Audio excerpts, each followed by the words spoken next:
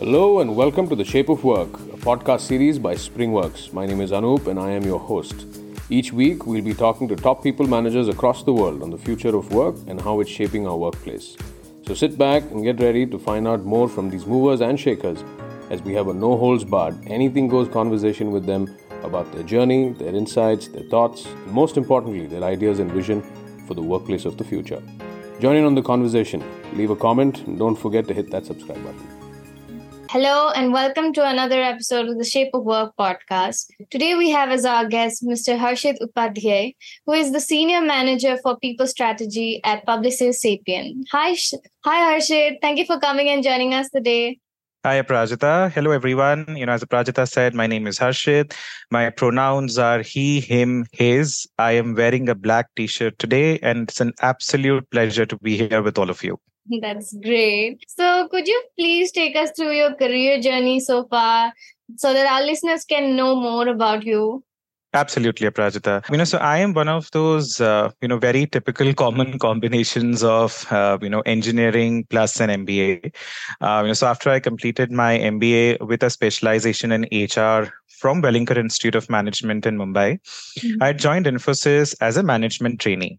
So during the first 5 years at Infosys, I got the opportunity, to work across different facets of HR, like setting up the HR shared services, several HR digitization projects, compensation and benefits areas, right? Especially with the benefits focus in the Europe geography, performance management, amongst others. So after this 5 year stint, the first stint at Infosys, I then got an opportunity to move with Infosys to the US, where I worked in the capacity as an HR business partner, and worked on several exciting projects out there, especially because the organization was embarking on the localization strategy. So I kind of got to work very closely with the business leaders on several change management projects, setting up new HR processes. So yeah, an exciting stint, which gave me a well-rounded international exposure. Once I moved back, I took up the role in the organization development team and worked on areas of talent management, created interventions to enable employees to build on their digital fluency in the new age skills, led the manager development and the listening ecosystem charter. So, after having spent over a decade at Infosys, I just kind of wanted to explore the world outside and took up the opportunity with the people success team at Publicis Sapient. I am currently a senior manager in the people strategy team, where I partner with some of the industry verticals with a focus on, building talent solutions, strategic people consulting, integrated talent management, when of course, being a culture champion. An exciting journey of close to about 12 years in the HR space, and I'm quite proud of it. That's amazing. Quite the experiences you had.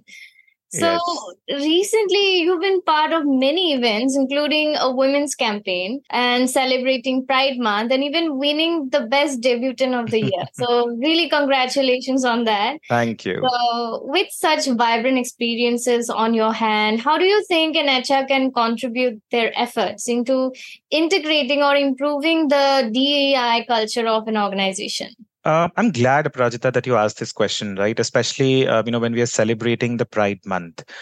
In my opinion, HR plays a very crucial role in embedding, diversity, equity, and inclusion into the fabric of an organization, right? And I think it starts with creating a culture of psychological safety, a culture where people can bring their authentic self to work, where they're open to be vulnerable and even accept their own biases, right? While psychological safety is important for everyone, people from underrepresented groups, right, they feel very strongly about it. And when you have this foundation block in place, I think with that comes the will to create an inclusive work environment. And I feel this must start by bringing leaders on board the DEI journey. When people see, their leaders embrace it, they become open to talk about it and even listen. And when people, are open to listen, I think is when you can start, educating them, through sensitization, through trainings, or for that matter, even coaching managers, to help them understand that diversity promotes productivity and innovation in their teams. Mhm. In my experience, HR teams can also play a very crucial role to enable employee resource groups with leadership sponsorship, right? And these employee resource groups can be focused on, very important areas like, let's say gender diversity, women returning from career breaks, the LGBTQI community, or people with disability, right? And where people in these employee resource groups come together and create equitable experiences. And what happens in this process is that you can create allies for people from the community and Mhm. then encourage these allies to help more bystanders, become allies in coming times. Right. Right. And beyond all of this, I think it's also important for HR to ensure that there are inclusive policies and programs, let's say that provide people with the option of flexible working options, right? Or an expansive benefit system that encourages, coverage to all groups, right? Let's say for people, that even undergoing gender transition, right? Or help tackle mental well-being issues. Most importantly, have learning programs that enable professional development of women or other underrepresented groups to make them successful at their jobs. I think this is also important. And when you have all of this in place, I think is when you can say the DEI initiatives are holistic and they are truly creating an impact in the organization. So there's like a ripple effect that takes place, right? With one Yes. really good initiative, you can just change a lot of the processes that is going to come forward.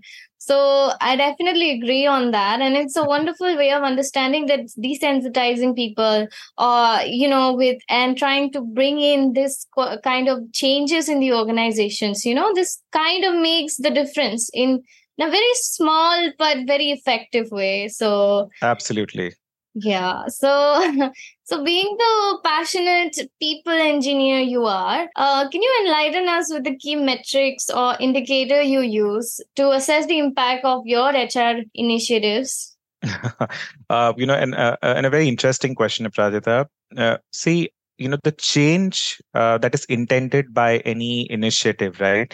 We have to understand that it takes time to land, right? Nothing happens overnight because, typically HR interventions are, targeted towards, elevating people experience, targeted towards improving the culture of the organization, right? And hence, if you measure the ROI in a very short span of time, let's say you implement it today and you start, measuring the ROI 1 week from now, the Yeah. results may not be that effective, right? You would not actually be able to see any change. Mhm. I think one of the best ways to measure impact is through having a robust listening ecosystem, right? And I have worked on it extensively, and that is why I can say that, it works really well, right? And this listening ecosystem could be through, short objective surveys that run, quarterly or half yearly, right? Or for that matter, even for the moments that matter to an employee, right? Let's say the first few days of joining an organization, very important milestones, right? When they're getting promoted or, when they've completed a significant milestone in the organization and even when they're departing an organization. So measuring the experience of people is an effective way to check if the initiatives that you have, created are leading to a desired impact or not, right? Looking deeper into the insights from the survey results helps us as HR professional understand what's working well and what needs focus. And most importantly, I think it also gives us the opportunity to change, evolve, or tweak, what has been implemented basis the feedback shared by people. And ultimately, if you see over a course of time that, the net promoter score on these surveys or the intent to stay scores for people are showing an improvement, I feel you're heading in the right direction. So that's amazing. So, and lastly, what are your suggestions for developing key HR skills or qualities to adapt to the changes in the industry? Okay, this is a slightly tough one, but let me, take a stab at it, right? Here is how I think about it, right? And I feel that, these are absolutely essential skills for HR professionals to have in today's times. The first one being strategic thinking, right? HR professionals need to think strategically and have a deep understanding of the organization's business. Have an understanding of the goals and the challenges. I think only when you have an understanding of this is where you will be able to create interventions and align your HR initiatives to the overall strategic direction.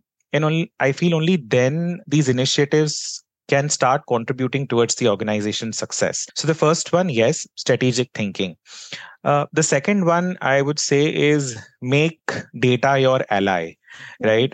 We as HR professionals have to become adept at leveraging data and analytics, to make informed decisions, about how do we source talent, right? The talent acquisition bits, talent development, or for that matter even talent retention, right? To help us identify who are your key talent, right? Who are your talent who could be at risk, right? So making data your ally is very important, right? And by harnessing the power of analytics, we can really gain insights into so many workforce trends, right? We could identify skill gaps, right? We could identify pockets of areas where engagement is low, and then what you could do is you can implement targeted strategies to address that, right? So that I feel is very important.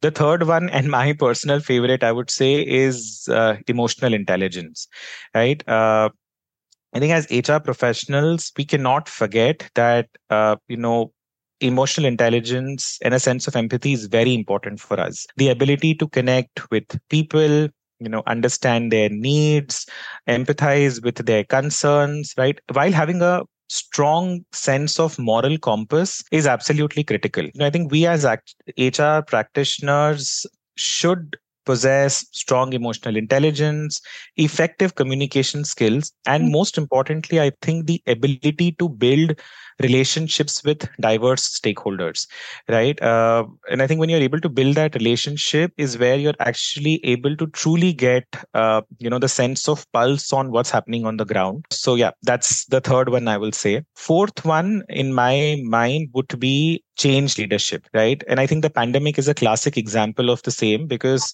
business do look up to HR, for driving change, right? And I think we cannot deny this fact, Prajita, that we are living in unconventional times, right? 2020 was all about pandemic. 2020 was, we were settling on how to deal with the pandemic. 2022 was all about, the great attrition, people were leaving, right? And then, how do we retain talent, right? 2023 is, about all of the economic uncertainties that have come into picture, right? So there's so much change that's happening every year, right? That we have to be as HR agents, change agents, right? Who can navigate and lead organizations through these transitions, because if we don't, right, the organization, the business, the leadership, right, they actually, kind of get lost, in the way. So I think that's very important for us to have that change leadership within us.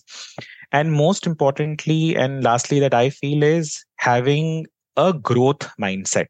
I always tell people that everyone keeps talking about, and I come from the technology sector, right? So I can tell you that everybody keeps talking about how people in, working in technology have to constantly keep upskilling, constantly keep reskilling, right? Because, that's the way to go forward. I also feel that it's equally important for HR practitioners to be lifelong learners, right? We as HR practitioners also have to stay updated with industry trends, best practices, emerging technologies, right? So I think a classic example right now is, all of us in HR are trying to understand how generative AI is going to impact the workplace, right? And we have to research on that, right? Or for that matter, even robotic process automation. So right. So it's important for us as HR professionals, to stay proactive in seeking opportunities, to expand knowledge and skills, and I think that will help us stay ahead of the curve. So yeah, in a summary, I think these five, are critical and will be critical for us to be ready, for what lies ahead in the future. Of course. And this, that's amazing. So thank you for sharing all the lovely experiences. And I'm sure there's a lot of takeaway for our listeners. So this brings us to the end of the podcast. Thank you, Harshit. It was lovely hosting you today. Thank you so much, Pradita. It was lovely being here and, appreciate that I was invited. So thank you. Likewise.